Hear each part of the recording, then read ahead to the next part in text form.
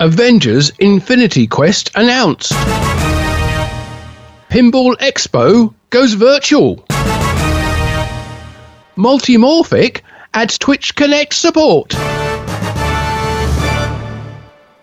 Hi, my name is Jonathan Houston. I'm the editor of Pinball Magazine, and welcome to the Pinball Magazine and Pinball News free monthly pinball industry news podcast. And I'm today here joined by...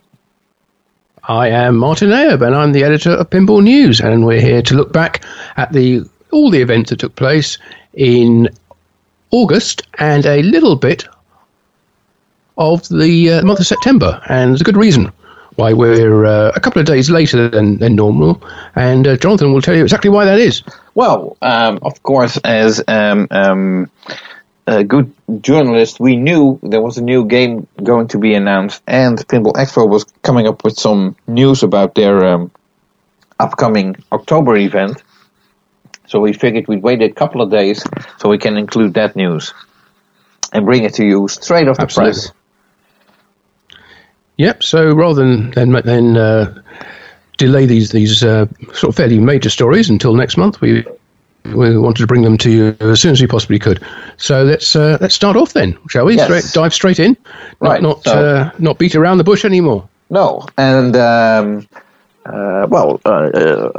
usually we start with Stern Pinball unless there is another manufacturer with big news. But in this case, I guess it's more than fair that Stern Pinball will be the first company where we discuss the news, as they just announced Avengers Infinity Quest. It's a new game designed by Keith Elwin and his design team. It's the second Avengers title that Stern is doing, because they already did an Avengers game in 2012 designed by George Gomez, and they also did Iron Man is part of the Avengers, Spider-Man is part of the Avengers. So Stern has a very good relationship with Marvel, I suppose. And with Avengers Endgame being one of the most successful movies ever, I guess they figured the most successful so far, I think. Right. I guess they figured, let's do another Avengers movie. And Keith Elwin was the lucky designer to put his ideas on this game into a pinball machine. Yeah. So obviously it's a new Avengers, a second Avengers game, but it doesn't carry over anything from the George Gomez design. No, it's a completely new design. Yeah, it's got all new art package from Zombie Yeti, Jeremy Packer, and from what we've seen so far, and we've seen a certain amount of gameplay, it looks like it's a very packed playfield with some very striking artwork. What's your take on what you've seen so far, Jonathan?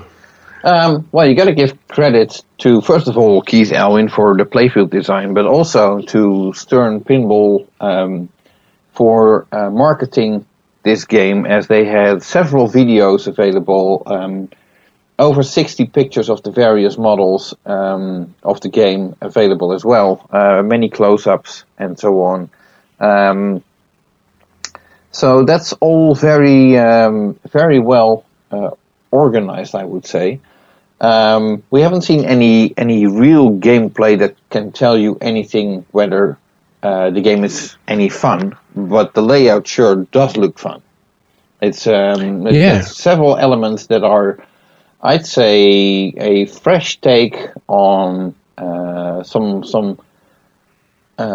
things that we may have seen in the past in pinball, but developed into a 2020 type of thing. I mean, the limited edition does have a spinning disc with a post on it, similar to what we've seen on Safecracker. But on the limited edition, it actually raises like the Ringmaster in Circus Voltaire, revealing a subway below the playfield, which where you can actually see the ball travel below the playfield, because they put inserts above the subway. Clear which is something ones. I think we've seen on Cyclone, if I'm not mistaken. Well, we've certainly seen it on Metallica on the premium and limited edition there for the coffin lock. Right. But yes, this is actually that subway is used as a 3-ball lock, so you can see the balls stacking up as they're locked. And I think so. And it's got some decent lighting in there as well, by the looks of it. Yes. And there's a couple of other elements that are. I found it a very fresh pinball design, and I can't wait to play it.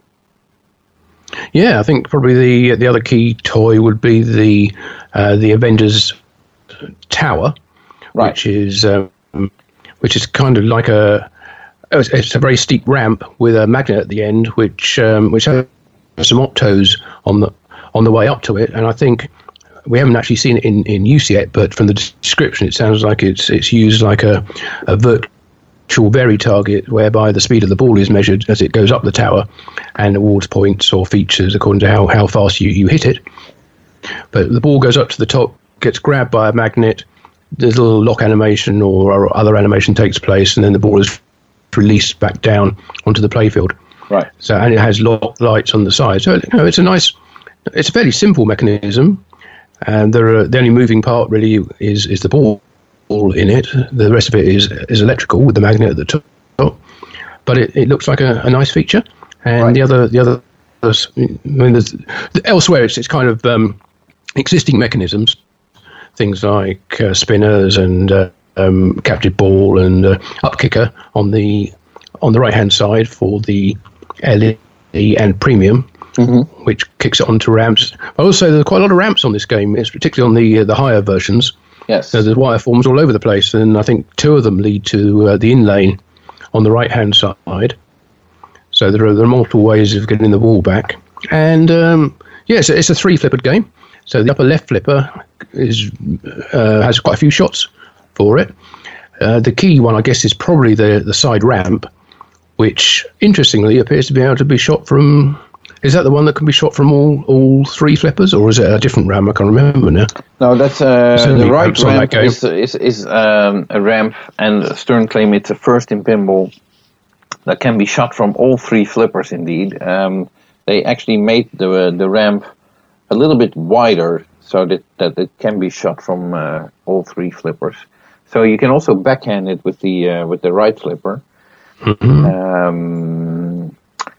Not a very spectacular first, I would say, but I suppose the game makes up for that in other features, I suppose. It has a very, very colorful art package, very busy as well, but not as busy as I've seen on some other games. So I'd say there's a good balance. Since it's the Avengers, it's also worth noting that this is based on the comic book version of Avengers and not on the movie. Yes, good point. Which I suppose gave Zombie Yeti, the artist, a little bit of more, how do you say, creative freedom, leeway. Yes. Yeah. So, but it looks like a very interesting layout, and we have seen some videos or clips but basically those are almost like music video clips with very short shots where you see a ball traveling or a flipper flipping, but you don't get any idea of what gameplay is actually like. So yes, of course, the game it's a pinball machine. We see a ball traveling, we see multi-balls going. Well, really, the videos were put out there to show you the features that are in the game. So they'll show you the spinning disc and the disc rising up several times. Normally, you'll get several shots of that happening. So you're very clear what the extra features or what the features in this game are compared to other games. Yeah, but they're marketing videos. So you're not going to see full gameplay. They're just short and snappy. Right. So and full gameplay is scheduled for September 9th. For the limited edition, Jack Danger will have the exclusive, and 2 days later the pro version will be on his show as well. Right, and the Pro model doesn't have the rising disc. That's a premium limited edition feature, but it does have the spinning disc. Yes, and it has a ramp viewer and a couple of other things that are on the right hand side. The up kicker there is now a stand up target on that, so that doesn't do the same kind of things, and it obviously doesn't have the under playfield lock that the premium and LE will have. Yeah, but even so, still looks an interesting game. Yeah, absolutely. The only thing that I'm a little bit worried isn't the word, because I really don't worry about it, but it appears to me the spinning disc with the stand-up post on it, that's a rather small disc, which means that the range of the post moving around is, I'd say, probably 3 ball sizes, so to speak. There's a target behind that disc that you have to hit, but chances are most of the time the target will be blocked by the stand-up post on the spinning disc. So that's going to make it a little bit harder to actually hit the target, I suppose. Yeah, it's the same kind of thing you get if you're playing, as you mentioned, Safecracker. You're trying to shoot the ball across the play field, so you can get it into the kicker on the left-hand side. Quite often that post is in the way, and it ends up spinning the disc and blocking the ball instead. Yep. But it's part of the fun of pinball. Yeah, always something in the way. Well, the ball is wild, and so are the toys on the playfield. Yeah. I was a little disappointed with the look of that post. I thought it could have been a bit more interesting, especially considering that the first iteration, the more recent iteration of that, would be the Tesseract from the earlier Avengers game. I can say the original one, but it is also the original, which had 2 posts and a model on top as well, a spinning model, which made it more of a feature of the game. But this doesn't have that. It's a single post and no toy. But it make a good feature out of the fact that they sense the direction and the speed of the spin in order to give you the appropriate awards. So it's not just a switch, but they do a bit more with it than just that by the looks of it. But we'll wait to see on the gameplay exactly how that works. Right. So I'm also curious, and we still don't know that. Obviously, the Avengers is a group of superheroes. Personally, I have no clue who they are. I know of Hulk, and I recognize Captain America, and I think Iron Man, and that's about it. There's a couple of others I have no idea who they are, let alone the villains in the game. Yeah, well, obviously there are plenty of Marvel Universe fans out there who know all about the Avengers and the characters in it. I'm like you. I mean, I've seen all the movies, so reasonably familiar with the storyline, but I don't know quite where this one is coming from, or indeed who some of the characters are, like you. But I do know that on the playfield there are a lot more characters depicted than appear to be sort of have modes or features for them in the rule set. But right, we're yet to see. And of course this comes out at a time when we just had the death of Chadwick Boseman, the star of Black Panther, and that, I think, led to a slight delay in the announcement of this game in respect for that. And there are references to Black Panther and that movie and that part of the storyline in the artwork on the playfield as well. I don't know what else there is in there beyond that. Whether the Black Panther is one of the key characters in the game or not.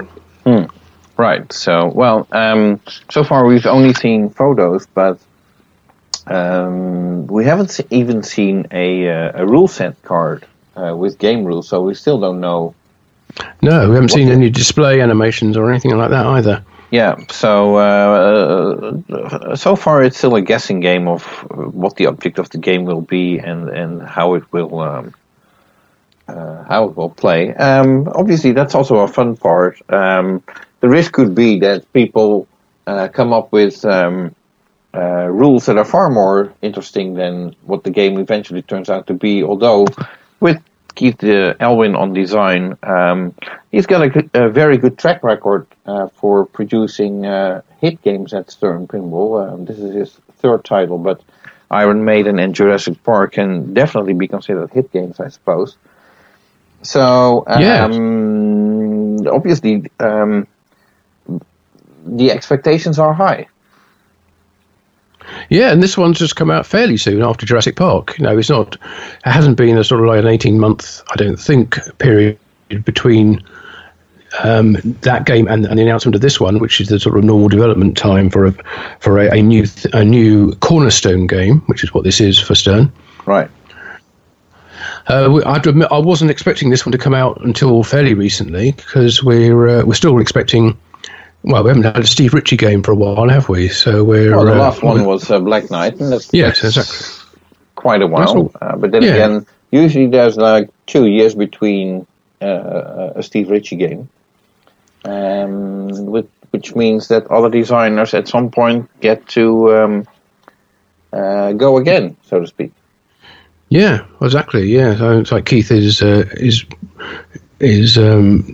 being rather prolific with his productions at the moment. So that's good for Stern, because they want to keep producing 3 cornerstone titles a year. Mm-hmm. And obviously they introduced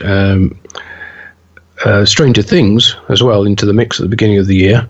Mm-hmm. So that's coming from Brian Eddy. So that was a new designer on the team. Right, so and then we had Turtles, which is a John Borg game. So yeah. Prior to that, we had Jurassic Park. So Steve Ritchie, you'd expect him to be next in line. Instead, we get Keith Elwin again.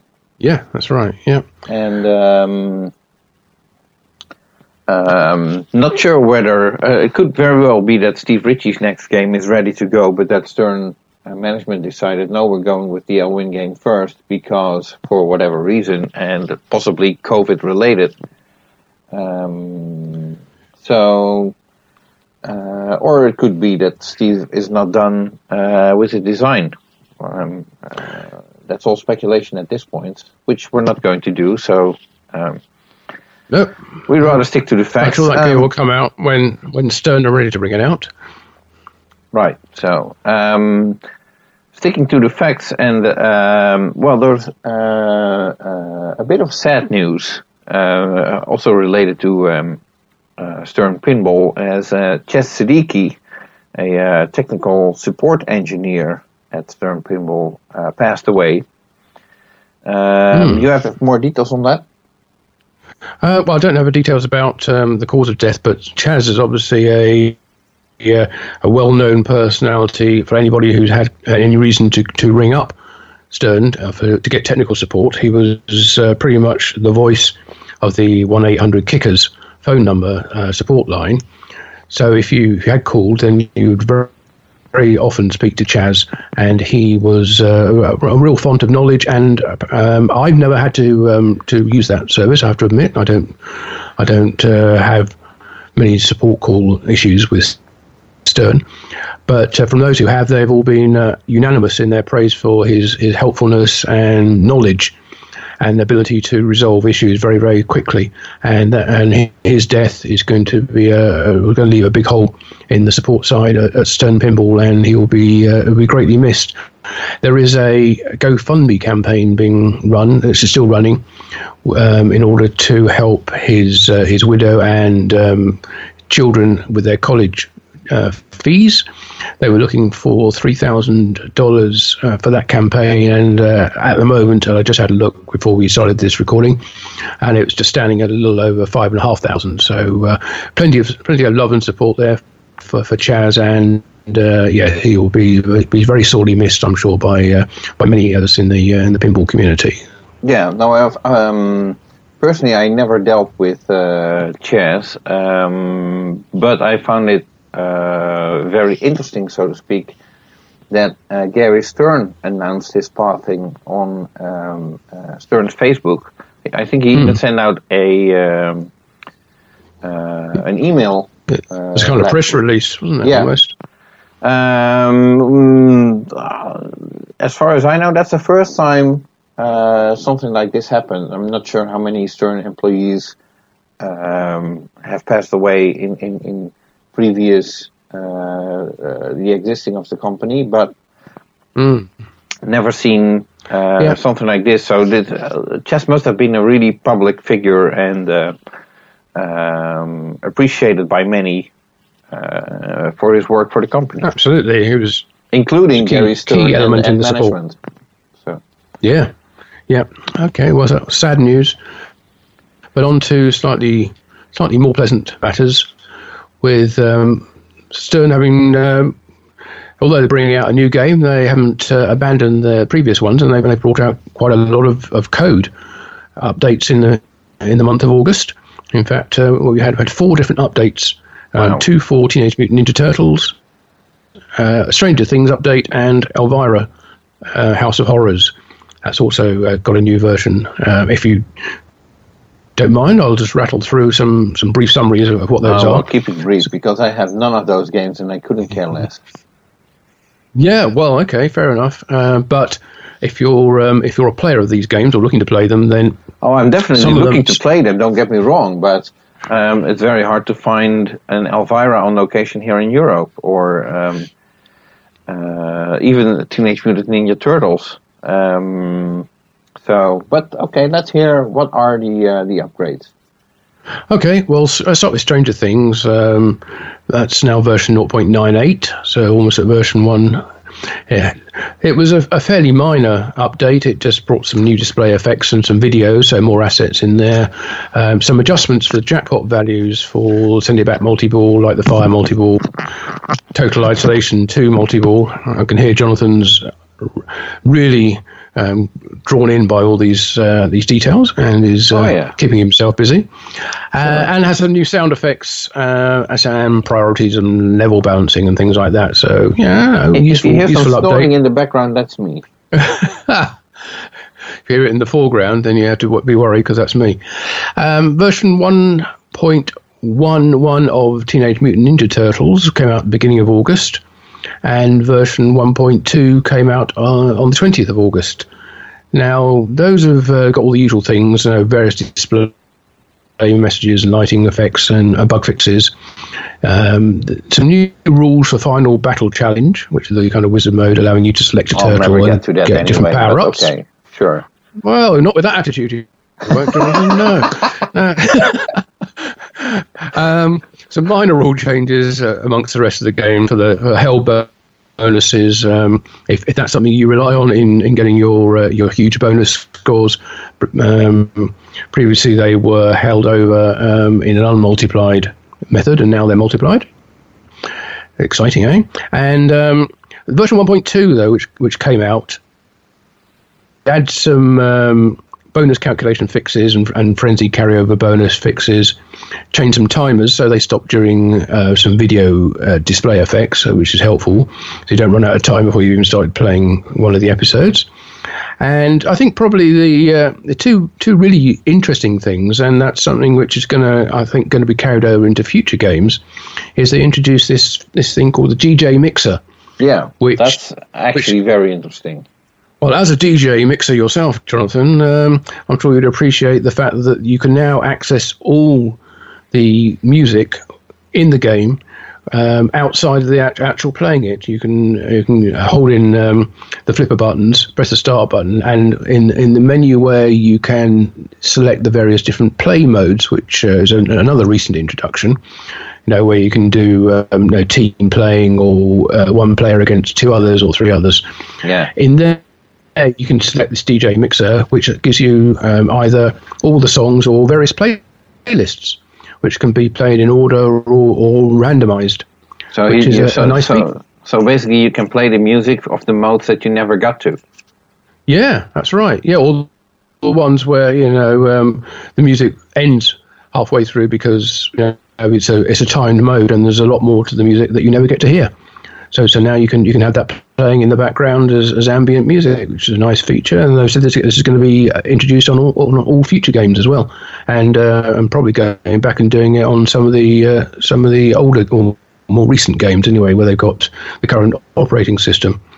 The other final thing that they added in that, which is this is a bugbear that we've actually raised on this podcast before, where streamers have had problems with their streams being taken down from Twitch or YouTube because they contain licensed music which the record company who owns the rights has blocked, and they've ended up having a strike against them. Well, Stern have in this version 1.2 of Teenage Mutant Ninja Turtles, they've added an adjustment for licensed tune replacement, which allows the licensed music in the game to be replaced by an instrumental cover.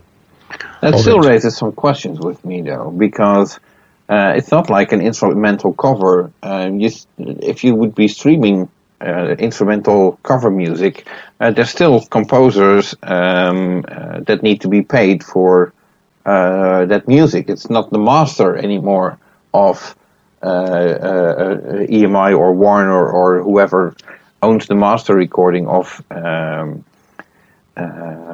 the song by a particular artist, but but you still have to deal with composers and composer associations, publishers, and all that kind of stuff. Yes, that's true. But that original music is licensed for use in the game, so that should all have been covered by the license to use the original music. The fact that they've now got an instrumental covered simply means that it won't be picked up by the algorithms in the streaming or recording services and automatically blocked. At least that's the idea. It will remain to be seen whether it's 100% foolproof, but you'd think they would have tested it before they added that. But it's a good nod towards streamers and help them get around. It's a problem. It's a smart move, absolutely. Because it makes sure Stern making sure that their games are going to be streamed. Yeah, and the recordings will stay there and not be taken down. Yeah, which might be a problem for other manufacturers. So we'll see whether that becomes something which they also do something similar in their software. Finally, Alvaro's House of Horrors code up to version 0.99. So they're all getting up to version 1 now, and some fairly minor things. Some tests in there for the topper, for the lamps and coil there. A new haunt mode called, according to the release notes, it says they came from space, which if it's based on a corny old B movie, then it will probably be they came from outer space. But maybe that's maybe they changed it. I don't know. And some minor rules. Yeah, that's right. Just anywhere in space. Well, so it could have come from inner space as well. And some more speech for the Phone the Fiend feature. And those are the 4 software updates that come from Stern in the month of August. Okay. I guess that rounds it up for Stern Pinball. I think so. Let's move next door. So to speak. Let's cross the street. Yeah. Exactly.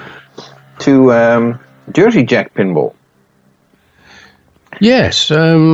Obviously moved to their factory from Lakewood up to Elk Grove Village. I've seen photos from the factory with an impressive lineup of Willy Wonka games on the line. So they're in full production, I'd say, which is good for them. And rather quick, I'd say, especially considering the COVID circumstances that are still causing a lot of headaches and pain and what have you, no pun intended. Yes. And it's not to be sneezed at. What's interesting is that Jersey Jack introduced something called Factory Finds, where apparently they found a bunch of Hobbit playfields, which were so-called seconds, which means that they have a minor scratch or something that makes an imperfection. the playfield not suitable to use in a game, but it could still be a great wall decoration piece or something like that. And so these factory finds were announced on Jersey Jack's social media, and they almost sold out instantly. And after the Hobbit, they came with some Willy Wonka playfields and also a partial Willy Wonka plastic set. Yeah, that was meant to be the sort of high wear area. I'm not sure exactly whether Factory Finds anymore sort of describes what it is. It's not like they moved the factory from Lakewood up to Elk Grove Village and, oh, look, we didn't know we had this big box of Hobbit playfields or Willy Wonka playfields. Well, we better sell them off. So anyway, so that's considering Willy Wonka is on the line at the moment, as you said, then the fact that they're selling off sets of the plastics, I guess means that these are just sort of bonus items that are available and in limited numbers. And as you also said, they do tend to sell out very quickly. So probably worth keeping an eye on JJP's social media streams to see what the next items that come up are, because you never know, it might be some really hard to find or unique parts that are being made available to buy. Right, okay, so hold on. You should probably hear in the back. My phone is ringing. And I guess it's not, is you it? know what time it is. Oh, he picks his moments, doesn't he? Yeah. Okay, for those not familiar with this podcast, our good friend Gary Flower has a tendency to call this show, usually when we're recording, although he's not that... he hasn't managed to come on the show that often. Not that successful. Yeah. Well, let's pick up before he rings off. Yeah, okay, so... hello, Gary. Hello. Hi, Gary. Hold on. I got another call coming in. It's Jack from Jersey Jack Pinball. We were just talking about him. Sorry, Gary. I got to take this call. Oh. Jack, thanks for calling. Hey. What do you think of the new Avengers Infinity Quest game? So listen, let me just tell you this. Let me tell you something that you can use, right? If I were anybody that was going to buy a pinball machine, if I was anybody who was going to buy a pinball machine in the next couple of months, I would not spend a dime until you see our next game. I wouldn't spend any money at all until you see our next game. I just wouldn't do it. I wouldn't do it because I just it's just gonna blow the windows off of a lot of things, and a lot of people are just gonna be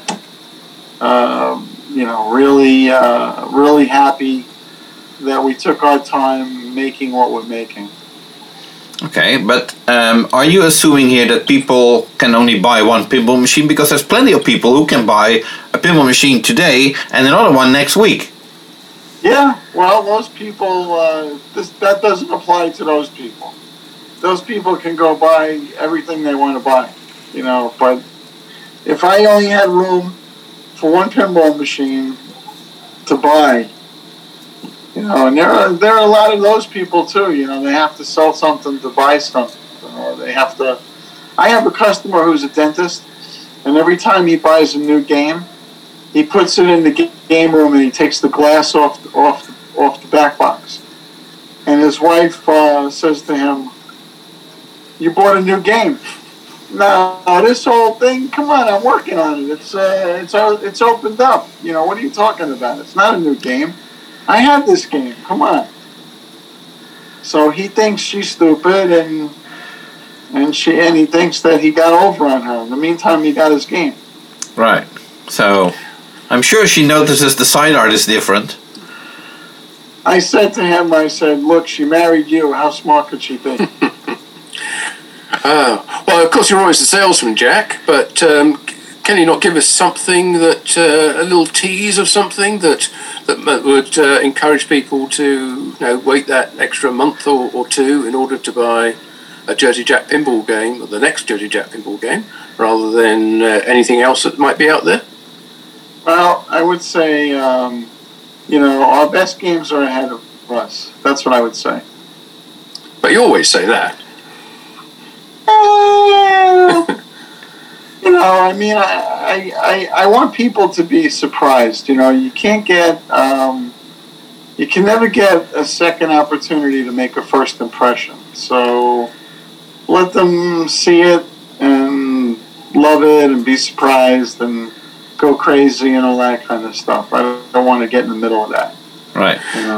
So I know you're probably not going to comment on themes that are supposedly in development, but there was a sort of a rumor that there's 2 titles sort of floating around for Jersey Jack, and the rumor was that although we were expecting the next game to be an Eric Meunier design, the rumor is that it's actually going to be a Pat Lawler design, which would be the game that was supposed to come after the Eric Meunier design. I heard that. I heard that same rumor. Okay. Can you comment on it? Well, I just did comment on it. I heard that same rumor. Okay. Well, given the fact that you will be launching a new game fairly soon, is there anything you can say about what might have changed in the way you're going to launch it, given the fact that you now can't go to any of the major shows, do a big presentation there, and whatever you're going to do is going to, I imagine, going to have to be an online event. So what are the plans? What's the strategy now? You're doing things differently.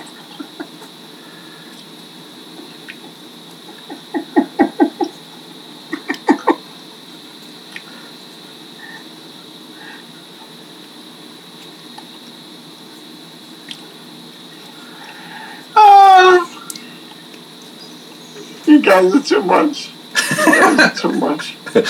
Well, I guess there won't be shows for a little while. So, we'll launch it in a different way. We'll just launch it in a different way. But nothing we should put in our diaries. No. There's nothing you want to tease us with about what you're going to do when the time comes. No. Interviewing me, you're better off interviewing the ghost of Gary Flower. I hate to say it. I don't want to give you guys a hard time, but I've gone this long without saying much of anything. I'm almost at the finish line, so let's go to the finish line and let's just launch the game and let's see what it is and let everybody be happy and buy them and then I can come back and tell you everything I didn't tell you. Sure, I'm just trying to give you the opportunity to build some more hype about the launch, not about the actual game, about what you're going to do to present it. I know that. Well, look, it's going to be a challenge, obviously, because but there were other companies recently. I would say in the last year there were other companies recently that didn't use the show to launch a game. The games were in a controlled environment, and only one person was playing it on a video screen, so nobody really got a chance to know what it was for a long time. And that's an advantage and a disadvantage. I love the whole people aspect, and I wish we had that, but we have to go to Plan B. Right. So that's how we'll launch it. We'll go. Okay. We'll do it in a different way, but it'll be the way we do it. It'll be fun and it'll be cool. Okay. On a completely different note, Jim Petla was recently hired as the new COO of the company. Were you involved in that, and how do you feel about it? Yeah, of course I was involved. I feel great. Jim's a great guy. He's got a lot of great pinball experience, and we need people that have a lot of pinball experience. Guiding and suggesting and doing different things. So it's real good. It's hard to build people for our industry. I was just talking to somebody today.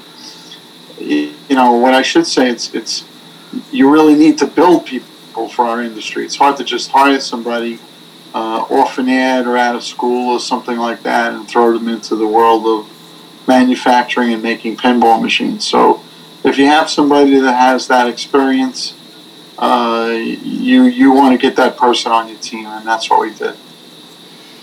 Okay, well, congrats. You're very correct. Jin brings in a ton of expertise, and he actually likes working in the industry. So, yeah, well, that's a nice bonus, right? You want people that love what they do, people that have a passion for it, people that jump out of bed in the morning and they spring into action and they create things and they make things happen. So, you dream about those kind of people coming to a company and working with other people, because it inspires and motivates other people to be their best. And that's what you want. You want A players playing with A players. And just have a little word about now the factory and the manufacturing is up in Elk Grove Village. How's that impacted on your schedule? Are you still are you commuting backwards and forwards between your home and there, or are you able to spend more time at home and do what you need to do from there? Well, good thing for Zoom, and good thing for FaceTime, and good thing for all the technology we have today. I haven't been out there yet. I'll be out there shortly. But, I'm connected to what's happening pretty much every day. I don't feel anything but good things about how everything is working. So, we still have so much to do. The company's going to be 10 years old soon, unbelievably, to think of that. And you look at where you go, where you started, what you're doing, and all the different people that are working very hard to make games. So, it's all good. I feel good about it. I think for future, just a general statement of, I don't know that business people will get on a plane. I used to fly 150, 160,000 I was going to ask you about that. Yeah, 150, 160,000 miles a year the last few years. I don't know that business people would get on a plane and fly 6 hours to meet face to face with somebody for an hour or two meeting. I think trade shows will come back, and face to face, we hope, comes back soon. But I think the pandemic, unfortunately, has forced technology ahead by maybe 10 years in just a few months, maybe more than 10 years, because even right now, I'm not with you guys in the back room of a beer hall, drinking champagne and eating chocolate and having a conversation, unfortunately. Those were good times. I'd rather that we were doing that than this, but this is better than nothing. So, sometimes you get used to what you can accept. Like the Rolling Stones say, you can't always get what you want, but you get what you can.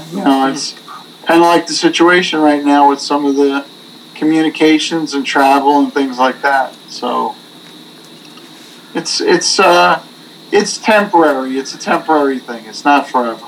Hopefully not. It's not going to be forever. It'll be temporary. We'll laugh about it, hopefully. We'll laugh about it.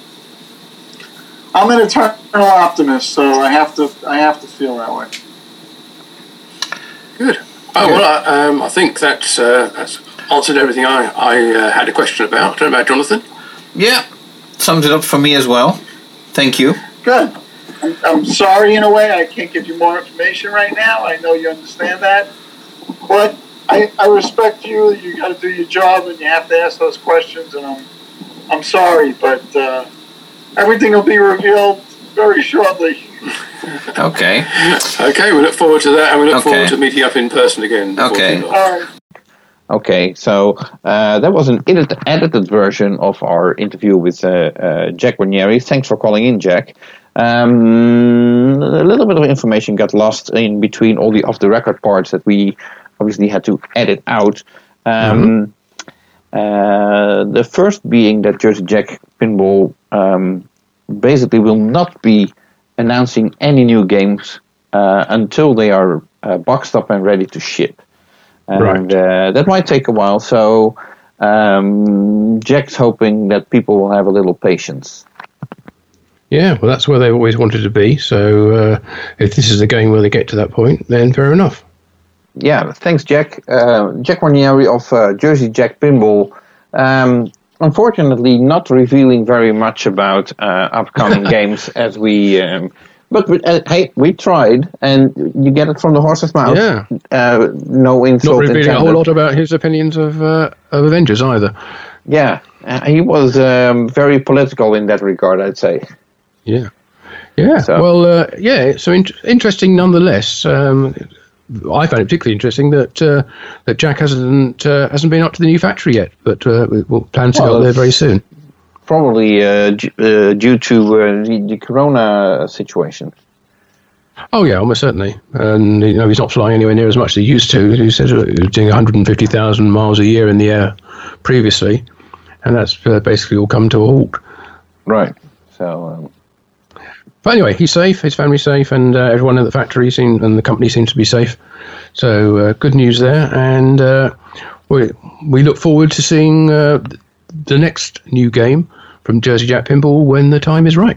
Right. Okay.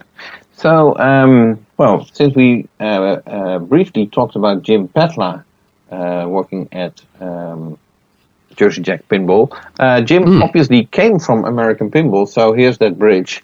So, what news do we have regarding American Pinball?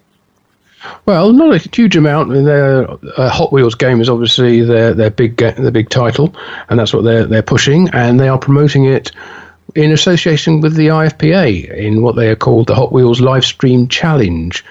Now, basically, there are like 15 challenge events, each of which has a specific goal that people are trying to reach on the Hot Wheels game. They could be the fastest person to complete something, the highest score in a mode, or the most cars collected, or something like that. And of all these 15 challenges are being run between now and the end of the year, and they're being done by streaming. So to do these, you need to have A, a Hot Wheels machine, and B, be able to stream what you're doing. Right. So that rather limits it. But not like you can go and play on location and enter one of these challenges if you would be interested. Well, you might be able to. I'm not sure how difficult it would be just to get. If there's two of you and you can socially distance, if you need to, if somebody can just hold a phone, and record and live stream onto Facebook or something like that, then maybe that would qualify. But obviously you need to register in advance for doing that. So to do that, go to the IFPA website and you can register your interest and intention to take part in any of these challenges. And there are all kinds of Hot Wheels and American Pinball branded prizes for the most successful. Could you get points for where you finish in each of the 15 challenges? So at the end of the challenge season, the prizes will be awarded. So that's a little something to for those people who are able to take part, and I guess other people can watch them attempt to beat the existing high scores for these things as well. If you go and watch the regular streams, right. So one other detail about Hot Wheels that I read a couple of days ago. Obviously, these challenges that we just discussed are organized in collaboration with the IFPA, which is run by Josh and Zach Sharp, sons of Roger Sharp. And interestingly, I already knew that Roger Sharp was involved with American Pinball in getting the Hot Wheels license, but what's also interesting at least I found it interesting, is that Josh Sharp has been involved in consulting the design team for Hot Wheels, basically making sure that the gameplay is accessible to people of various skill levels and so on. And apparently, as Hot Wheels is getting a lot of positive feedback, I guess we have to thank Josh Sharp for his input on that. Yeah, well, the more input and more knowledge that the design team can get, and I wouldn't say more opinions, because opinions are a mixed bag. Sometimes they're useful and sometimes they're not. But informed opinion that you're certainly going to get from Josh, the better the game's going to end up. So yeah, it seems like a win-win. Yeah, definitely. And so I'm still hoping, obviously, that Hot Wheels will be a very good game for American Pinball. So far, like I already said, the feedback to the game is very, very positive, especially since it's a game that's appealing to. Well, it's not one of those games that's very complex, where a novice player is immediately lost in what's going on? What do I have to do here? So, in that sense, yes, it's appealing to people that are not that familiar with pinball. Yeah, I think people will get the basic idea of a racing game fairly simply, and it seems to be well implemented. But while we're on the subject of the Hot Wheels, there have been. Well, now we're in September when we're recording this. There are actually 2 code updates to report on. One, they seem to bring them out every month on the 1st of the month. So there's one on the 1st of August, which, it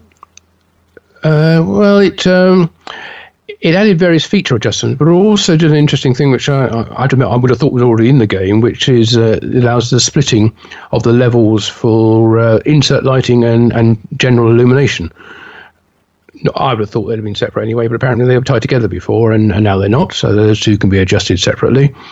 There's some lots of new display effects and lighting effects, some new music tracks as well for Legend Multi-Ball and for the high score entry, and some rule tweaks for some of the battles, the T-Rex battle, the Gorilla battle, and jackpot value changes for multi-balls, along with the usual tweaks and bug fixes. And also there's a thing in there that displays your total race time so far, which is a new feature they've added. There's even more new sounds and music for Redline mode as well. So yeah, it's coming on leaps and bounds. So every month, on the 1st of the month, look out for a new update for Hot Wheels if you have one of those. Right. Okay. I suggest to move on to another code update, but then from a different company, because I think that's about all the news there is to report from Spooky Pinball. A code update for American, Rick and Morty. Yeah, American aren't the only ones who have been doing 2 software updates. Spooky, as you say, have also got two code updates for Rick and Morty. Version, they were really only 2 days apart, so the second one was just fixed a few minor bugs that got introduced in the first one, I think. But they 2020.08.10, so the 10th of August version, that added more speech for Bird Person and the Roy mode narration. Added new high scores for each adventure and for each multi-ball as well. Changed some of the insert lighting, some new rules for Morty's Choice, some bug fixes, which were then fixed again. And also some change of how a few of the things in the gameplay work, but there's too many of those to go into to detail them all. But anyway, that game should be on version 2020.08.12 now. That's the current version as of the date of this recording. Right. Okay, well, I'm still waiting to play Rick and Morty. The problem is COVID crisis, traveling, and I don't think we have any Rick and Morty games in Europe yet. Well, hopefully soon there will be some Rick and Morty games in Europe, and preferably close by, so I can give the game a go. The good news is, as they keep developing the game, the more they develop it, the more I can enjoy it, I suppose, in the sense that better it gets. The completer the game, the more fun it should be, especially in case of Rick your and first Morty. impression. Yeah. Your first impression should be an even better one. Yeah. Yeah, that's good. Okay, well, I haven't got any other news from Spooky at the moment, so let's head on down to the south of the US and to Texas and to Multimorphic, where Jerry and the team have introduced a new feature to at least one of their games at the moment, and coming to others later. Right. And surprisingly, not to Heist, but to Cosmic Kart Racing. That's right, yeah. The Cosmic Kart Racing has just had added to it support for Twitch Connect, which will allow people who are watching live streams of P3 games being played to interact with that game and control the game in various ways. So Cosmic Kart Racing obviously would seem like a really good one for that, because they allows the people who are watching the stream to fire some of the power-ups or the blockers for other players or the player they're watching, which is could be interesting, could be annoying, could be collaborative in a really interesting way. But it opens up a whole range of possibilities for other features that could be started during a game just by people who are watching the stream. And I guess it has to be controlled in some kind of way. But no, it's early days yet, and it's an interesting interactive addition to the P3, and of course, it's a first for any pinball game, as the P3 often is used to introduce whole new features, which other manufacturers gradually add to theirs to some degree or other. Right. And so apart from the internet gaming and the USB and Bluetooth headphones that we reported on in previous podcasts, they now Twitch Connect support. So let's see where that sounds rather goes. complicated. Maybe I have to see in person or on a stream how it actually is working. Is there any way that we can find out more about that?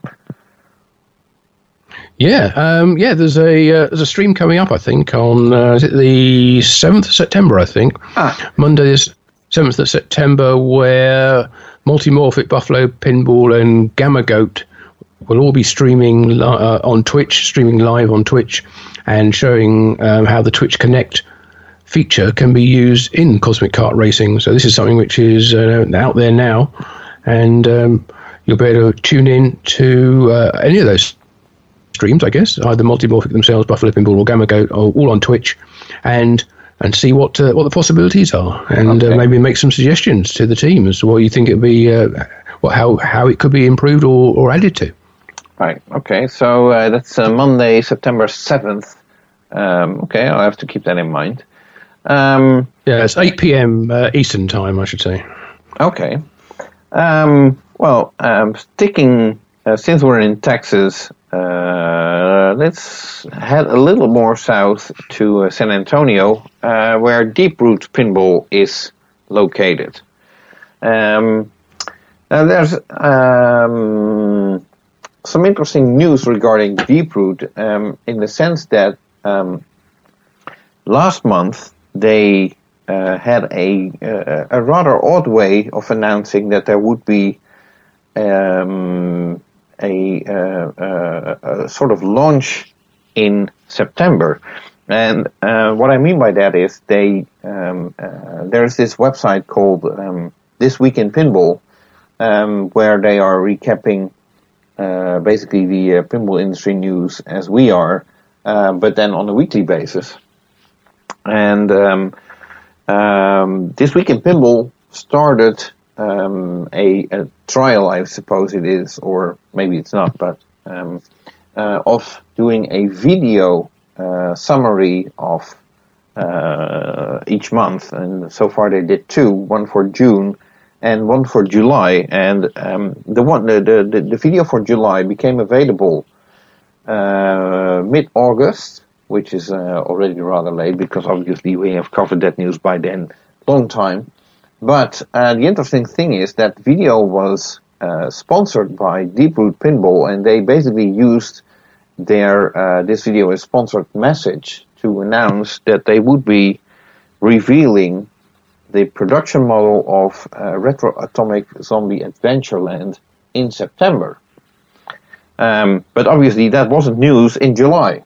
So that's what I found rather odd, because basically they're using the summary of July to make an announcement for September, which wasn't news in July. That's the only beef I have with it. But okay, that being said, since then, Deeproot have started a sort of teaser campaign on their Deeproot Pinball website, where an image is shown, and it's an image of a black image with a sort of gray wall that's breaking or something like that, with a cryptic blue numbers and letters on it. The first image showed a 9 dot and a D dot, if I'm not mistaken. And a couple of days later, that's right. Which is where we are now, the number 20 was added to it. So now we have 9.20.D. Sorry about that. Yeah. And it's exciting. Yeah, extremely, because obviously, it could be anything. You might expect that there will be a date revealed for, say, September something 2020. Although we still don't know what the D stands for, but oh well. Yeah, we're recording this on September 3rd, and September is still a long month, so we'll have to wait and see when exactly this production model of Retro Atomic Zombie Adventureland will be revealed, and then we'll have to see what the changes are that they made compared to the version, the prototype that was shown at the Houston Arcade Expo. I think that was November of last year. So basically, we're 10 months later. I was to say, I have to admit, when I get into these sort of tease type scenarios, they kind of turn me off rather than get me interested, and I refuse to be drawn into it. And it's like, if you've got something to show, just show us. Don't try and build up some fake interest. No, there's plenty of things, plenty of better ways to tease it than to try and sort of create puzzles, and that to me is annoying. But I'm sure when they do actually reveal something, it's going to be very, very interesting, and I will definitely want to. Well, we will cover it, of course, here and in our respective publications. Right. But so, come on, just tell us when you're going to do it, and do it. Yeah, exactly. And for now, we'll just wait and see.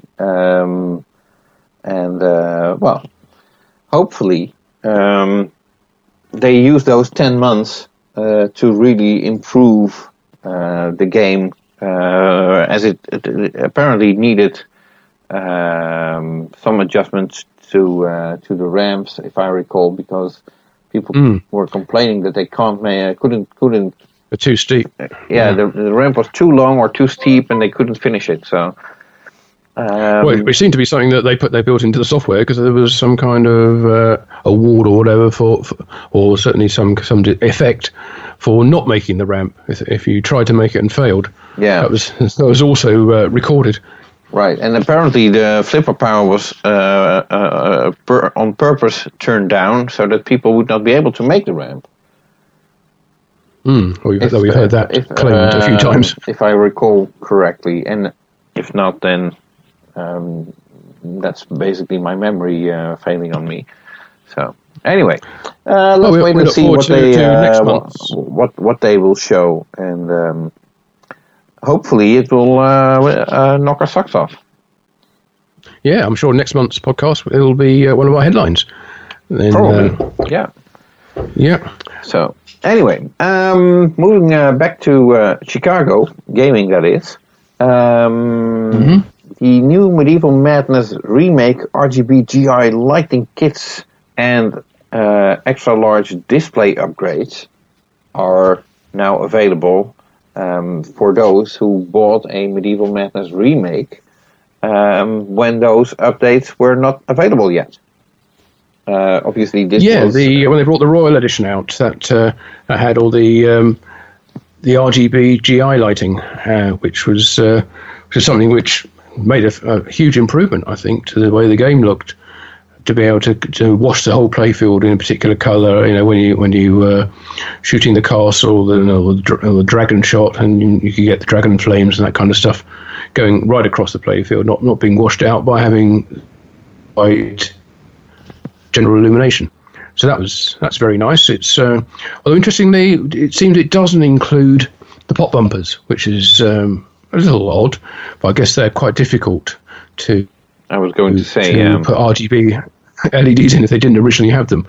Might involve significant sort of dismantling of those mechanisms in order to get new lighting in there. Especially on Medieval Madness, it's very difficult to get to the pop bumpers in the first place. Yeah, that's true. Because they're hidden under the damsel ramp. Yeah, so maybe that was decided it would be too much of an effort. Oh, and of course it means that that the Royal edition of that game has that extra bonus which can't be upgraded from the original, from the first version. So that'll always be an extra selling point for that game. Right, and also interesting to note is that apparently Chicago Gaming started production again of Attack from Mars, as I've seen several distributors basically announcing that they have Attack from Mars games in stock again. Yeah, I think they said it was a shorter run, or a short run of those games. Right. So if you're looking for an Attack from Mars remake, that is, then you're in luck. You might be able to get one. So, yeah, but don't hang about because, as I say, I don't think they made too many of them. So if you want one, snap it up while it's available. Yeah, okay, but then still, I figure if they need more, they're probably going to run more at some point. Yeah, I was going to say it's not a licensed title because it is licensed. It's licensed from Planetary Pinball. So, but I suspect that there isn't a 3-year license on that, or 3-year time limit on that license. I'm sure it probably runs for some time yet. Yeah. So, oh well. So then there's a couple of companies, and here's a big spoiler, where there's no news. So basically, I'm just going to name them, and that's about it. So there's no news from Homepin in Taiwan. Mm. There's no news from Haggis Pinball in Australia, and that's hopefully everything's fine over there. We're still waiting for updates, of course, but they have been announced and then didn't show anything. We're just wondering if everything is okay, and hopefully it is. Well, from being such prolific streamers or video producers on YouTube on their channel, doing on a daily basis and cutting it down a bit, it's actually been 5 months now since the last video update from Haggis Pinball. So that's that last video update was the, if I'm not mistaken, the Sledgehammer one. So. Yeah, I think it was playfield and playfield options. Yes. The different type of playfield finishes you could get. Yeah.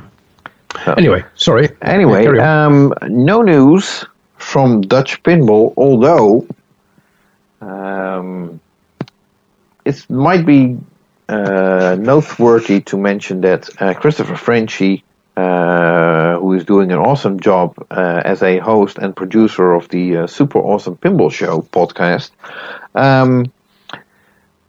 on his last episode, he mentioned to keep an eye on the Dutch, something like that.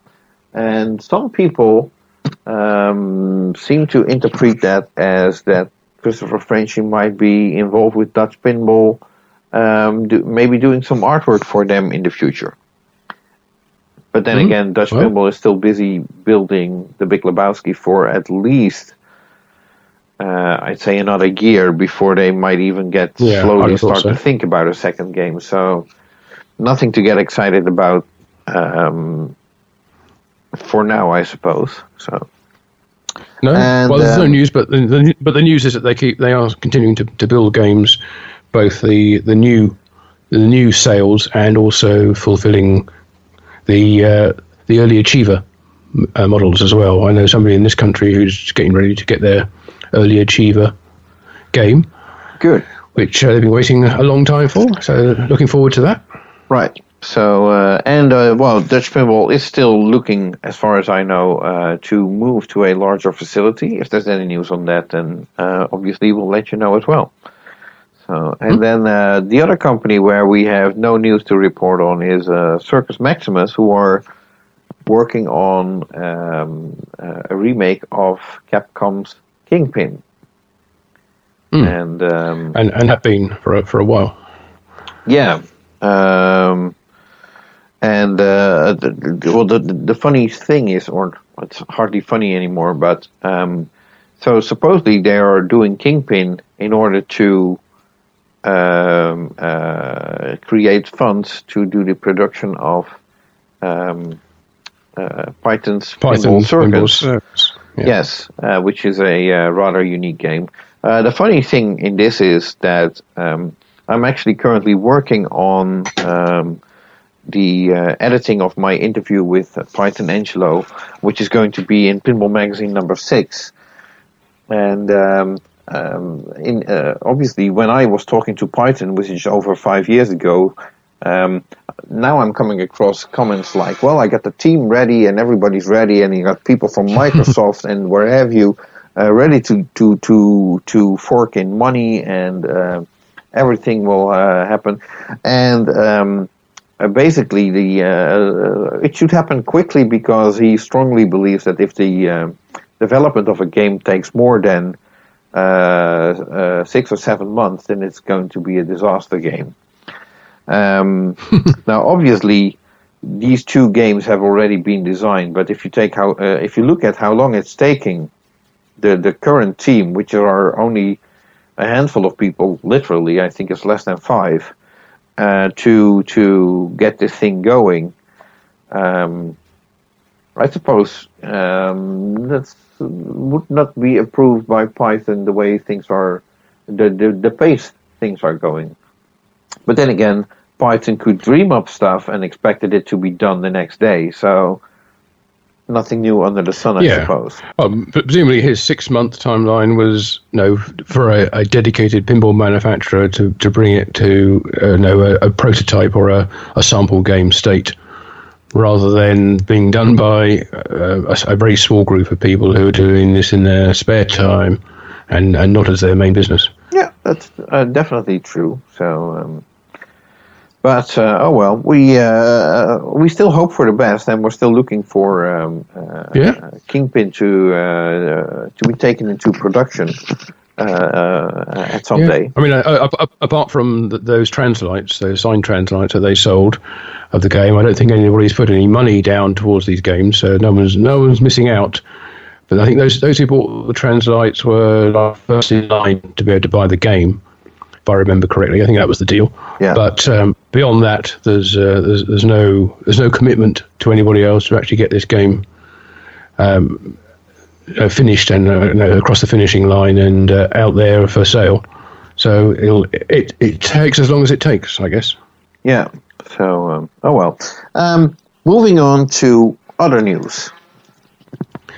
Yeah. Okay. Well, our third headline, I think our second headline actually, as it was about Pinball Expo. And of course, as we said before, it's one of the reasons why this month's podcast is a couple of days later than usual, because we wanted to be able to bring you that news. And it is now official that Pinball Expo 2020 will not take place as a physical show in Wheeling as it has done for the last few years, but it will be an online event instead. And I think it's easy to say that as other shows have done, we're going to do this as a virtual show, and that's kind of like a fairly small scale operation. Well, I get the feeling that this is going to be quite an impressive online show. There's going to be a lot of things for you to watch and participate in. Right.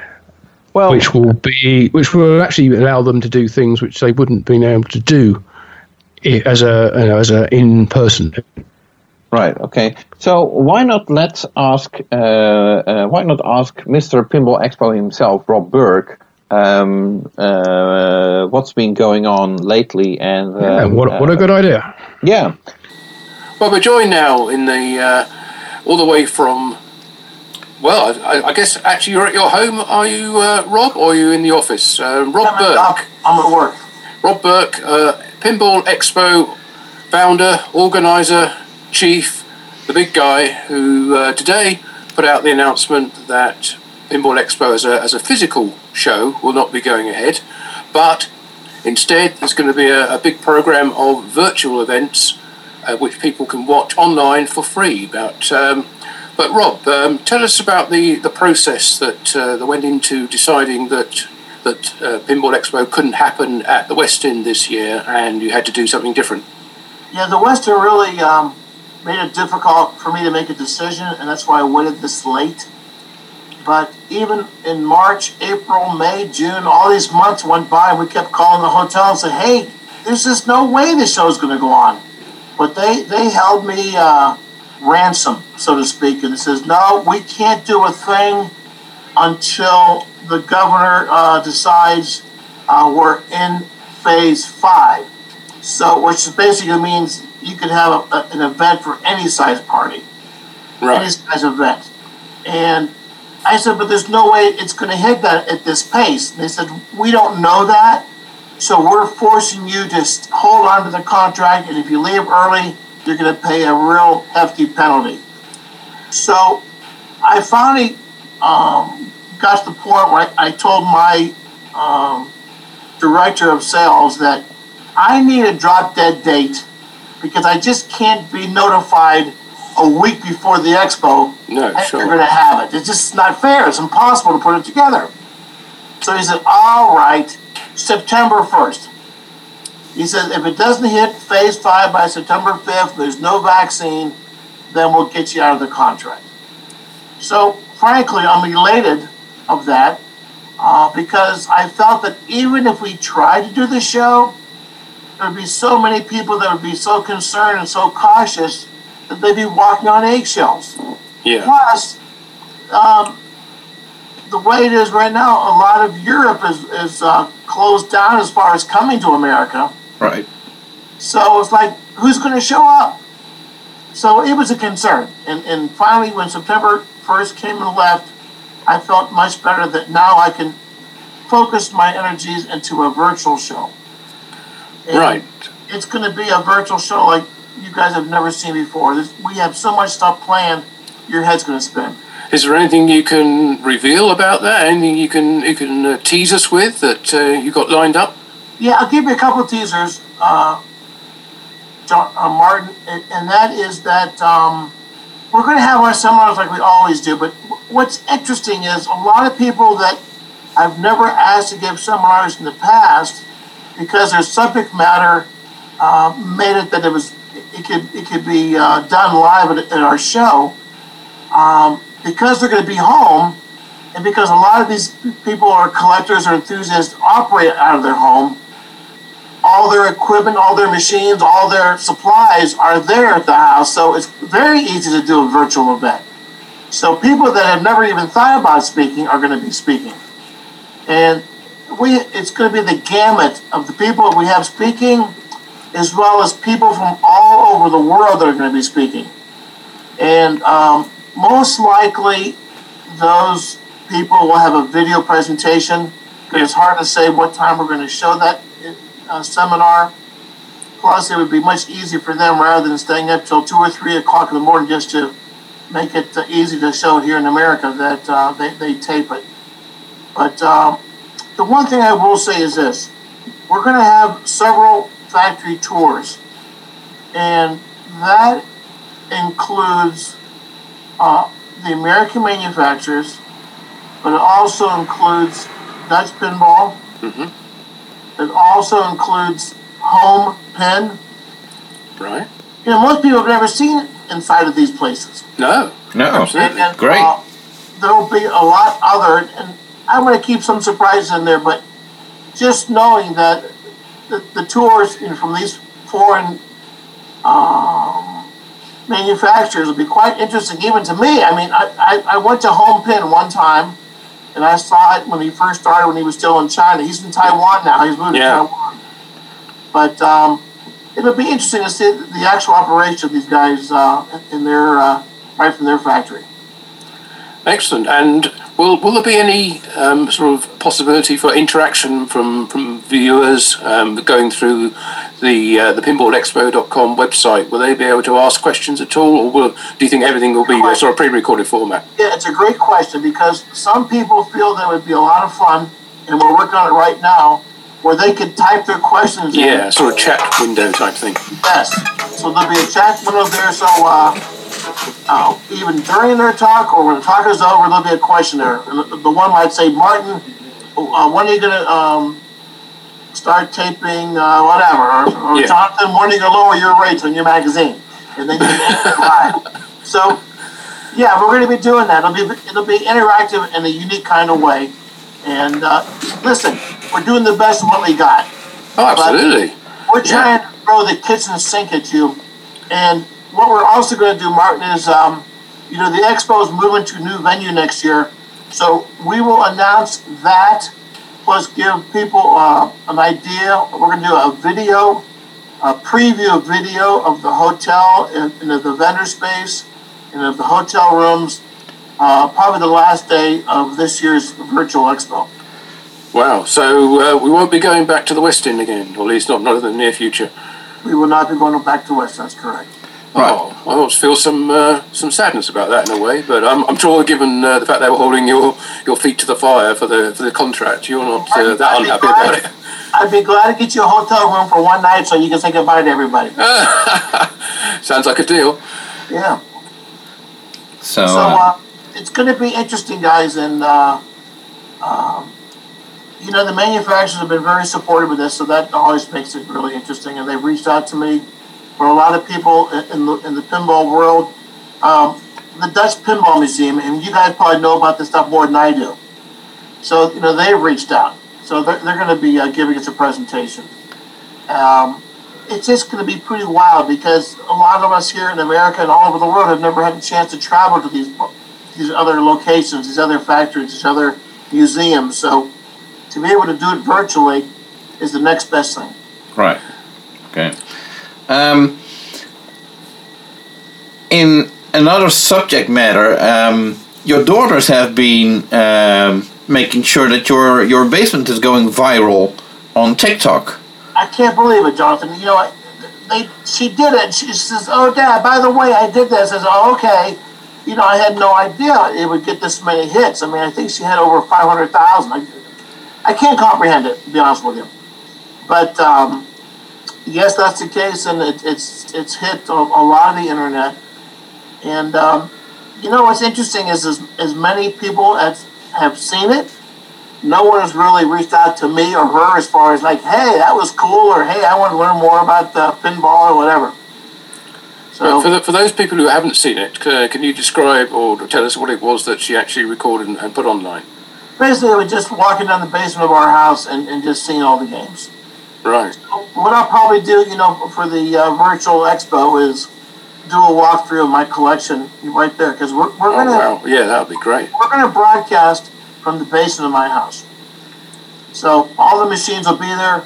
worst comes to worst, if there's a break in time or something, we'll put the camera on one of the machines playing one of the games, or something to do with pinball. I mean, there'll be a lot of interaction going on. And I will say this, if anyone there in the pinball world would like to participate, either as a speaker, or if you're selling a service or parts, you're welcome to send us your commercial of your products.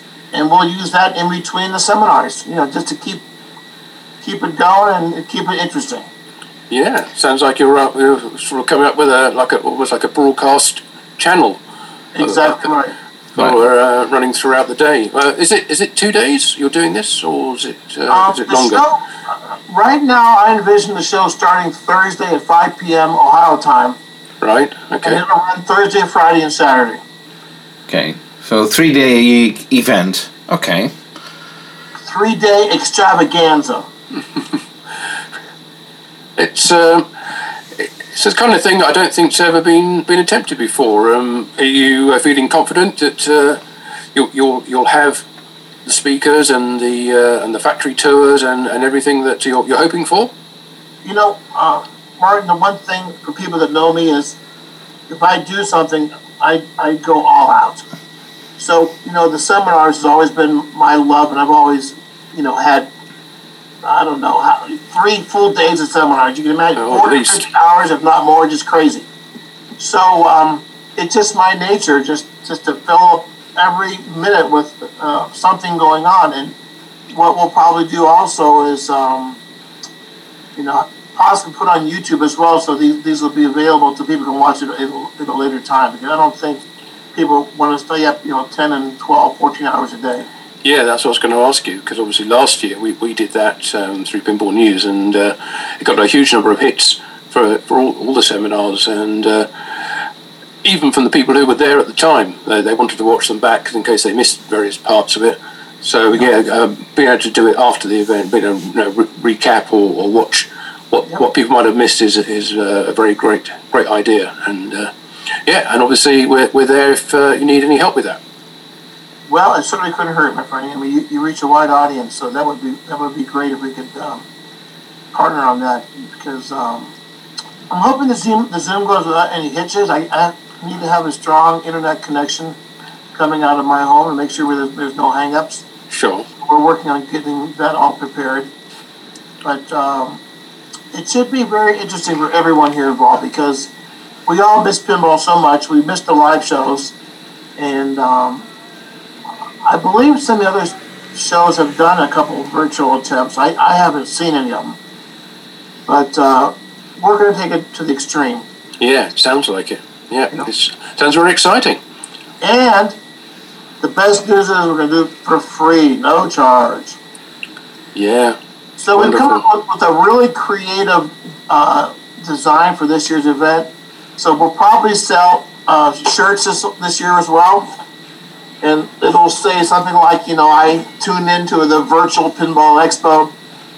But this is a big part of Americana that it'll be fun to look at years to come, assuming this world is still around and people are healthy. Well, assuming that we finally find a vaccine and we can get back to the old normal. You know it. Yeah. So we're doing everything we can to make this thing really fun and interesting and just with the seminars. And probably, I'll announce the seminars perhaps a week before the event because there's just so much involved in putting this together and the timing and everything. But we'll have a scheduled events like we do normally. Right. Okay. So if people want more information, where should they go? Well, they can go to pinballexpo.com. We'll try to update that as much as we can. And if not that, just have them reach out to my email, the brkpinball@gmail.com. And they can certainly reach out to me for any questions they may have or if they want to get involved in any way. Great. Well, I think you've answered all our questions, to be honest, unless Jonathan has any more. No, I think, the only thing I was wondering about, obviously you were sort of held hostage by the Westin, but were you in the meantime already planning this virtual event, or do you basically have to start now? Yeah, to be honest with you, we have been planning it for the past, I'd say month and a half, because in our hearts, we felt there's just no way they're going to open up the Westin. So it was planning it, but not planning it with an exclamation mark. So once we got the word September 1st, then it was like, green light, go. Really put the effort and push into making it happen. Will you miss all the razzmatazz and the stress and the excitement of actually sort of having everybody come to one place and seeing everyone and shaking their hands and thanking them and them thanking you for holding the show? The only thing we have to do, Jonathan and Martin, is for you guys to send me emails or call me up.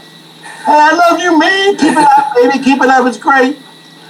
But like I tell my son, deal with what's dealt to you. Sometimes it's stuff out of our control, and we got to make the best out of it. So that's what this event's going to be like. I feel quite confident that when this is done, people are going to say, man, you pulled it off, and man, it was great. So, that's the energy we're hoping to do, and the response that we want for everybody to have when this is over. Like, this was really well done. And I don't expect any less than that. It's going to be a special event for anyone who watches it. Okay. Well, we look forward to it. Miss it. But we'll miss seeing you in person, and Bridget, of course, and everyone else behind the scenes, the Pinball Expo staff. But thanks for putting this on, and thanks for talking to us today about the plans. I thank you guys so much, and thanks for keeping the hobby going, man. It all starts with you guys. You're the connection to the world. Thank you. Right. So, best of luck with your preparations, and obviously there's going to be full support from both Pinball Magazine and Pinball News, I suppose. So we look forward to Pinball Expo, the virtual 2020 edition. Right, and like I said, at the end of that show, we'll announce what's going on the following year, and that will also be really interesting for those people that tune in. Okay, so I won't ask any questions about that now. You got it. But thank you guys for reaching out to me, and I wish you well in your parts of the world. Stay healthy, stay asleep, and have a good night's sleep. Thanks for taking the time out of your day to update us, Rob. That's great. Okay, bye-bye. There you have it. Rob Burke of Pinball Expo and the current development. So basically, actually, I think there's two bits of news over here. The first one being that Rob is working on putting on a really big virtual Pinball Expo. But the other news also that we're not going back to the Westin. He's being relieved of his contract, and at the last day of the upcoming virtual Pinball Expo, Rob will make announcements on what he's planning to do with Pinball Expo in the upcoming years. Yeah, I mean, my understanding of it was that this was going to be the last year at the Westin anyway.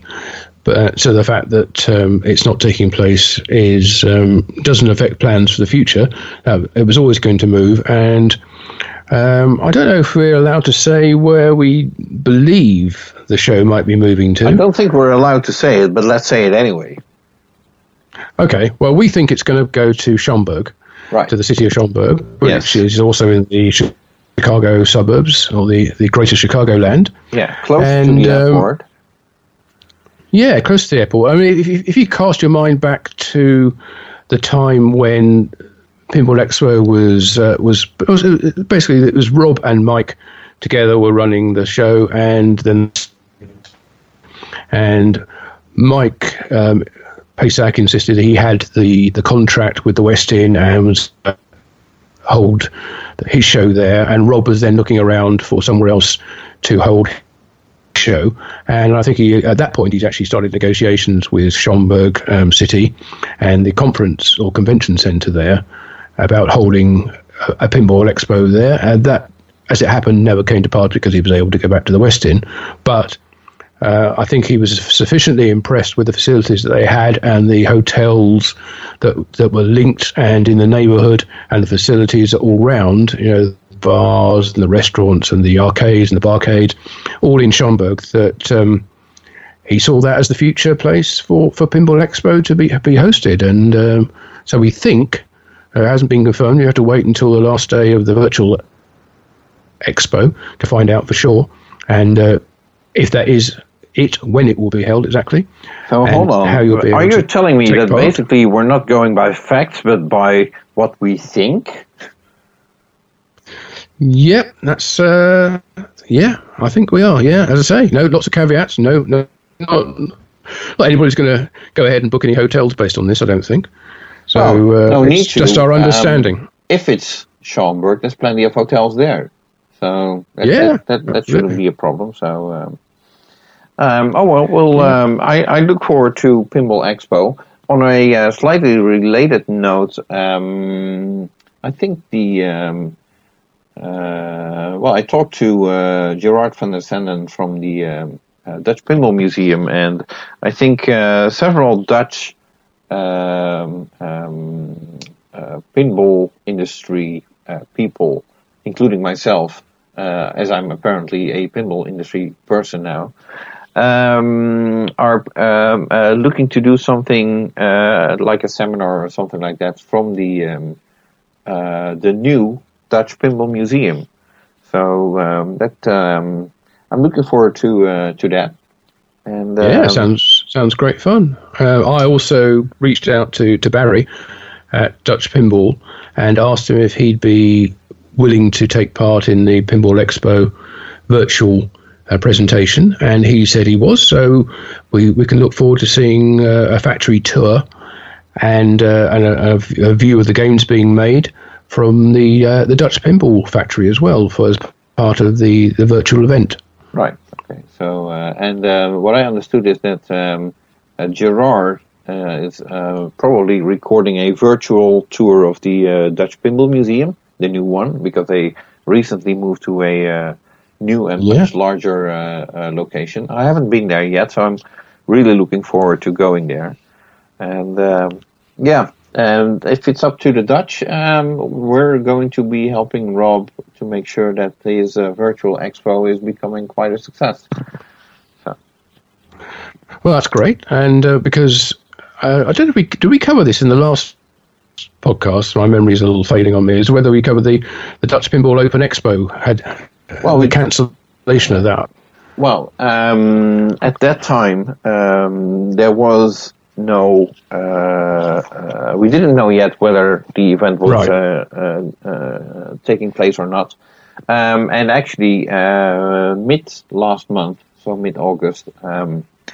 as part of the organizing team that I am, basically, I can say we decided that there's no way that we could organize the event without social distancing. And basically, earlier on, we said if we have to do social distancing, we won't be able to do it. So that was the main reason to cancel the Dutch Pinball Open Expo for this year. We keep the option open to do maybe something like a virtual event, but obviously Rob Burke is going to be apparently being the event to copy or follow or what have you. I reached out to a couple of designers asking them whether they would be interested in recording a video seminar, and so far everybody was negative about that. Right. So we still have to see whether such a virtual event will be taking place or not. Oh, well. So no Too bad, Pinball Open Expo this year. No big surprise, although I have to admit, if it had gone ahead, I'd feel particularly aggrieved because I always go there. And unfortunately, the Netherlands is on a UK list of countries that people have to self-quarantine for 14 days if they visit at the moment. And I don't know if the UK is on the Dutch list, but either way, it wouldn't be practical for me to come over to any event, even if it was held, at least not under the current rules. Although these things change, rulings change, and it would have been in November. Infection so who levels knows what the situation will be in November? But at some point, as an organizing team, we had to basically decide, are we going ahead, yes or no? Yeah. And obviously you can't do that 2 weeks ahead. Because chances are there might be a green light in November, but obviously organizing such an event takes months and months.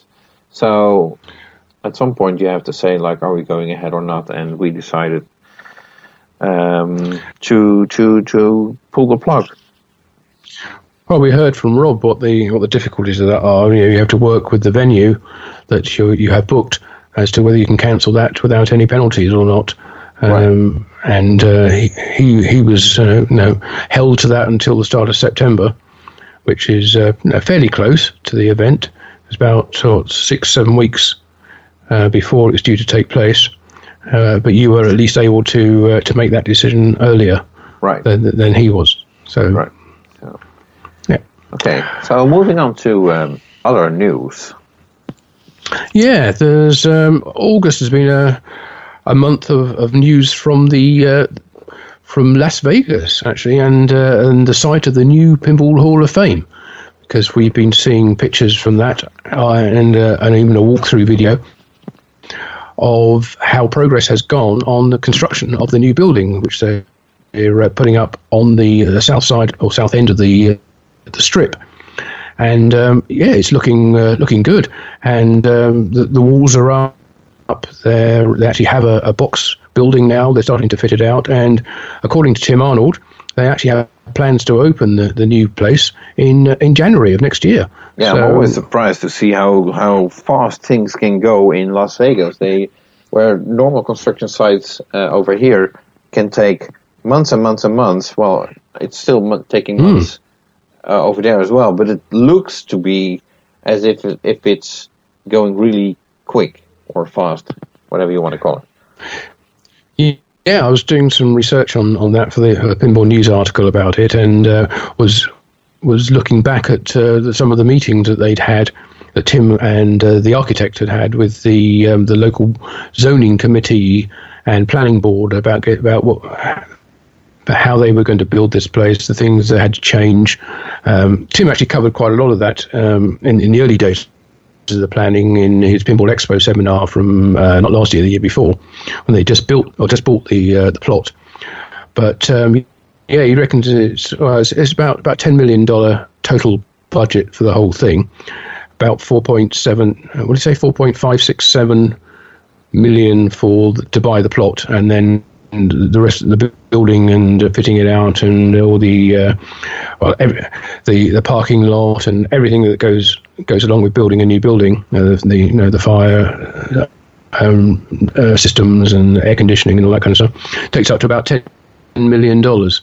And in that was as part of that presentation that he and the architect did to the planning committee and the zoning committee, there was a picture of what the final museum or the Hall of Fame is intended to look like, which is something I hadn't seen before, but it actually looks pretty awesome. And they've got a really big sign at the front, which obviously says Pinball Hall of Fame on it, and it also looks like they're going to cover the entire front of the building with huge great lettering saying the same thing.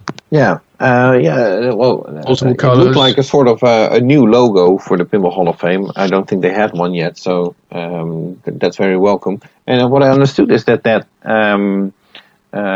new sign is going to be right across the Hollywood, the Las Vegas sign. Which right, yes, it's almost on the other side. Yes. Yeah. So, the Welcome to Fabulous Las Vegas, the iconic sign for Las Vegas, is just one, yes. Is in the middle in central divide between the two lanes. Yeah. So this may well appear in the background of a lot of pictures from tourists. Right. So. Very good, and amazing if they get all that done by January. But let's hope if they do, then there's a big opening party, and people are able to travel there and attend. Yeah. So I have to say what's interesting, what I read also in your Pinball News article, so go look that up on pinballnews.com. first of all, I was amazed with the size of this new facility, and supposedly it can host 700 pinball machines or something like that, and a bunch of arcade games. And it also probably will indicate that pinball actually have to hire technicians in order to make sure that all these 700 games continue running, because already with volunteers keeping the Pinball Hall of Fame currently running with the 200 plus games that they have over there was quite a challenge. And so imagine keeping 700 games running. Yeah, it's amazing that they've been running on a purely volunteer effort from all this time, ever since they first opened up. But Tim was saying he thinks he will have to start paying people to work at the Hall of Fame in order to maintain the place and also do the sort of the customer service side of it as well. Right. But his number one aim is to pay down the remaining debt on the new building. He's still the Las Vegas Pinball Collectors Club still owns the current premises.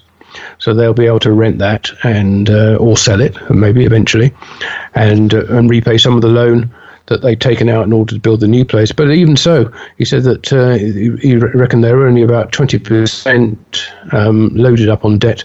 So I guess that's about $2 million on a $10 million build. So he reckons he can pay that off fairly rapidly and get back to making charitable donations to the Salvation Army, which is where all the profits from the Hall of Fame have been going in previous years, and it was paused while they embarked on this project. So and I'm sure it will be a very well received donation in these difficult times, with a lot of people, particularly in Las Vegas, have been out of work or been furloughed or laid off or otherwise found themselves in hardship. Right. Yeah. So. Oh well. Best of luck to Tim Arnold, and obviously once we're able to travel back to the United States, which currently is not possible due to the coronavirus situation. I look forward to going back to Las Vegas and seeing the new facility opened up, and I'd love to take a tour and play some games there. Yeah, absolutely. We will be there as soon as we can be. Right. So that's Hall of Fame news. So we mentioned earlier about Chris Franchi, about his pinball podcast and work he might be doing potentially for Dutch Pinball, but he's also been busy doing other work, hasn't he, Jonathan? Yeah, it's rather interesting. Actually, I had a brief text conversation with Chris Franchi about this.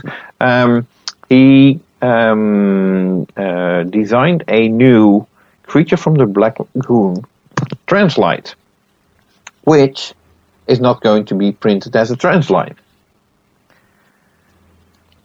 And, right. The reason the artwork was shown on a page called Metaluna 5 Media on Facebook, and it showed the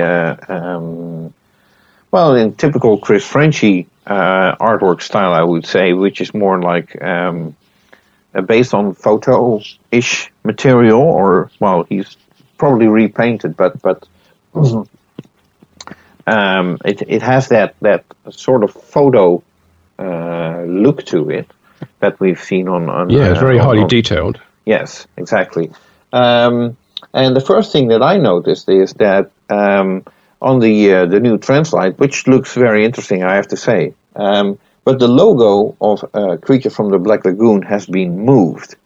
But in order for it to be a Translite, if you're familiar with the game, on that game, the logo on the back glass is actually each letter is lit up separately, and so there's separations made on the back panel of the game.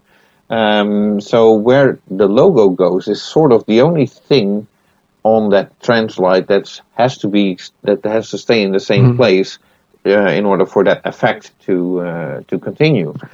But the logo moved, so that I wasn't the first to point it out to Christopher, but he at the time when he made the this new Translite, he was not aware that this logo illumination was actually on that game. So, well, I suppose one solution would be to have a new light board behind it, which could be done with LEDs these days, of course, reduce the heat and power use.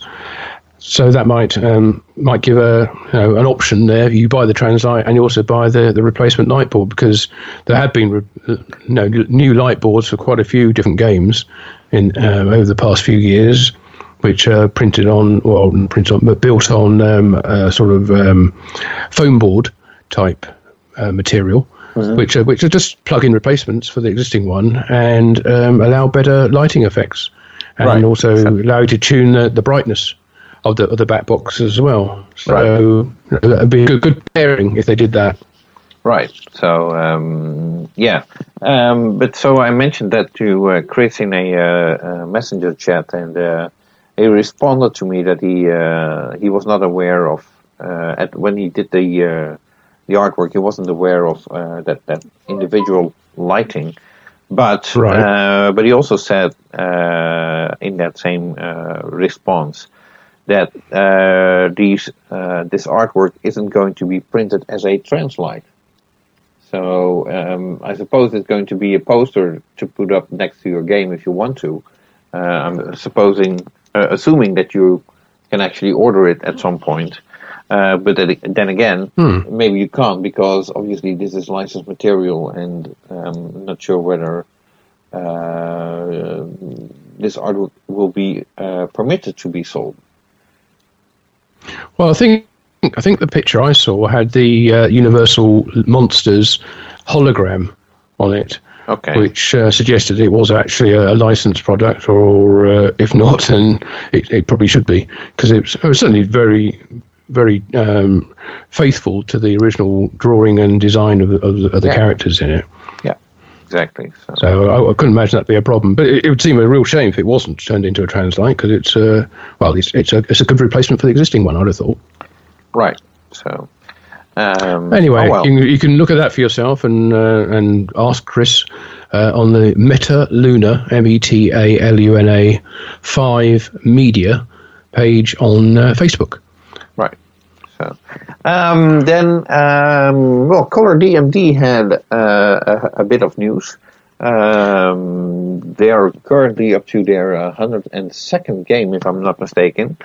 And they added support for the smaller dot matrix display games, I should say, that Data East came out with when the dot matrix display was introduced in the industry in the first place. So that's 1991. So we're talking about games like Checkpoint, Batman, Hook, Teenage Mutant Ninja Turtles. Trying to think if I'm missing. I think those four are probably the only games that have the smaller display. Star Trek, not sure. Yeah, Star Trek. Yeah, Star Trek had that. So so it's 5 games. So, but there's support for those games now, and the first 2 games that have already been colorized are Data East Batman and Hook, which is interesting. Especially personally, I'd be interested in the Hook one. Not that I have the game, but I always, despite the game being a clunker of a playfield, I still like playing it. So can't wait to play it with the display in color. Yeah, what's interesting is they're actually these are using the existing 128 by 32 displays from Color DMD, the LED version, not the LCD ones, and they're basically only using half of the display, which seems like a reasonable. If it doesn't take up any extra space or doesn't impinge on anything else on the backboard, then no problem with that at all. I'm sure it doesn't. but it allows an existing 128 by 32 board, or at least panel, to be repurposed and for this range of games, which is nice, because it would be a lot easier to do that than to have to design a dedicated unit just for those few games that use the smaller display. And right. It's a nice way of extending the reach of Colour DMD. After they've done all the games that they wanted to do in the first tranche, they're now moving on to some of the more, I won't say esoteric, but the lesser supported games, like those like Data East Batman was everywhere when it came out, and Hook was a very popular game as well, and Teenage Mutant Ninja Turtles too. Yeah. But they don't command the same kind of prices that some of the games with the larger displays do. So it's understandable that they were further down the line. But we have to wonder where Colour DMD is going to go after this. They're going to go into do the Gottlieb Premier games. Possibly. Some of the it'd be nice. It would be nice, although they aren't that popular, I'd say. No, I was never a great fan of the red displays that they used in some of those games, the red filters they put over the games.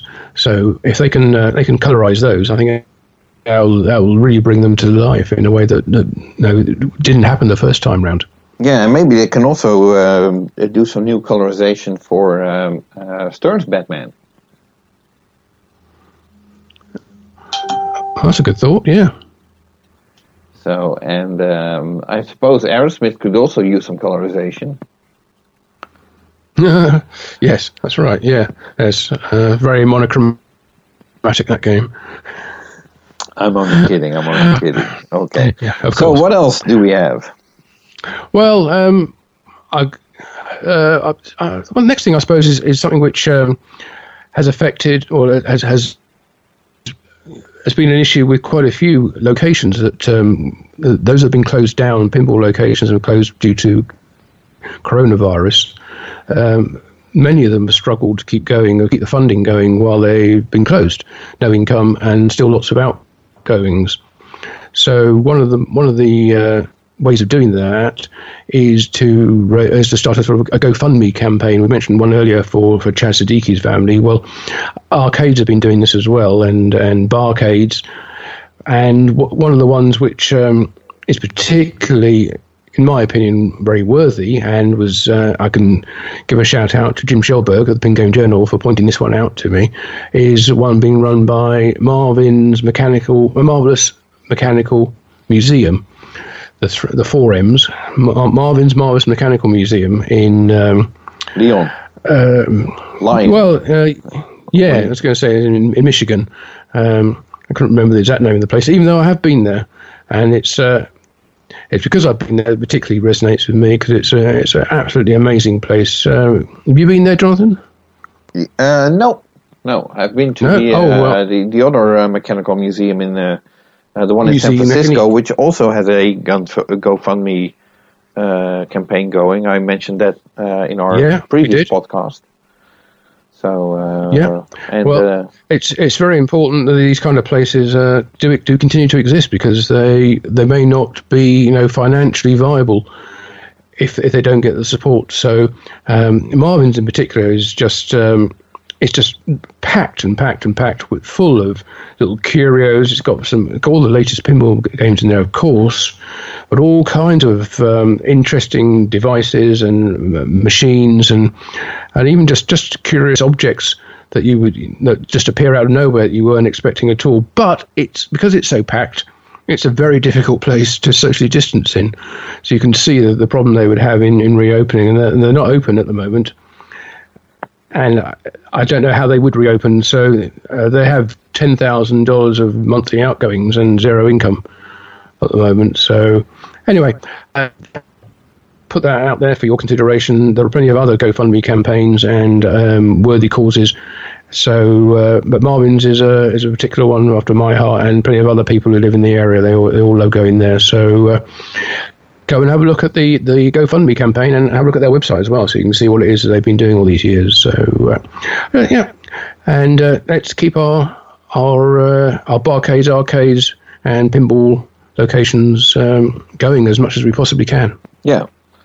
So, okay. And then last but not least, a sort of a, how do you call it? I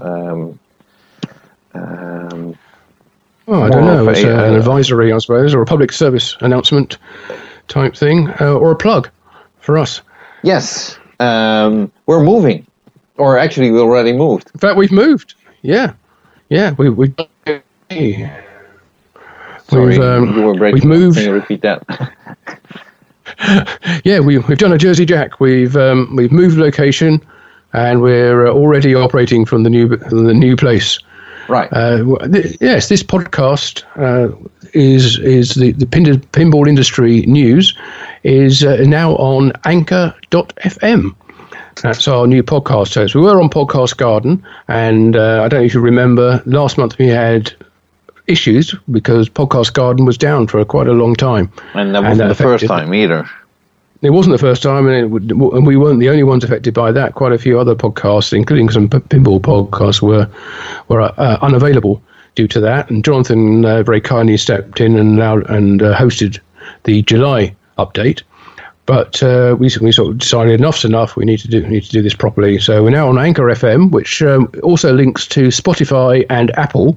So if you get your podcasts from any of those places, we're on there. We are Pinball Industry News. So if you want to go to our website, where you can download this and listen to this and any of the previous 36 podcasts that we've done, interviews, monthly updates, bonus podcasts, then we're on anchor.fm/pinball-industry-news.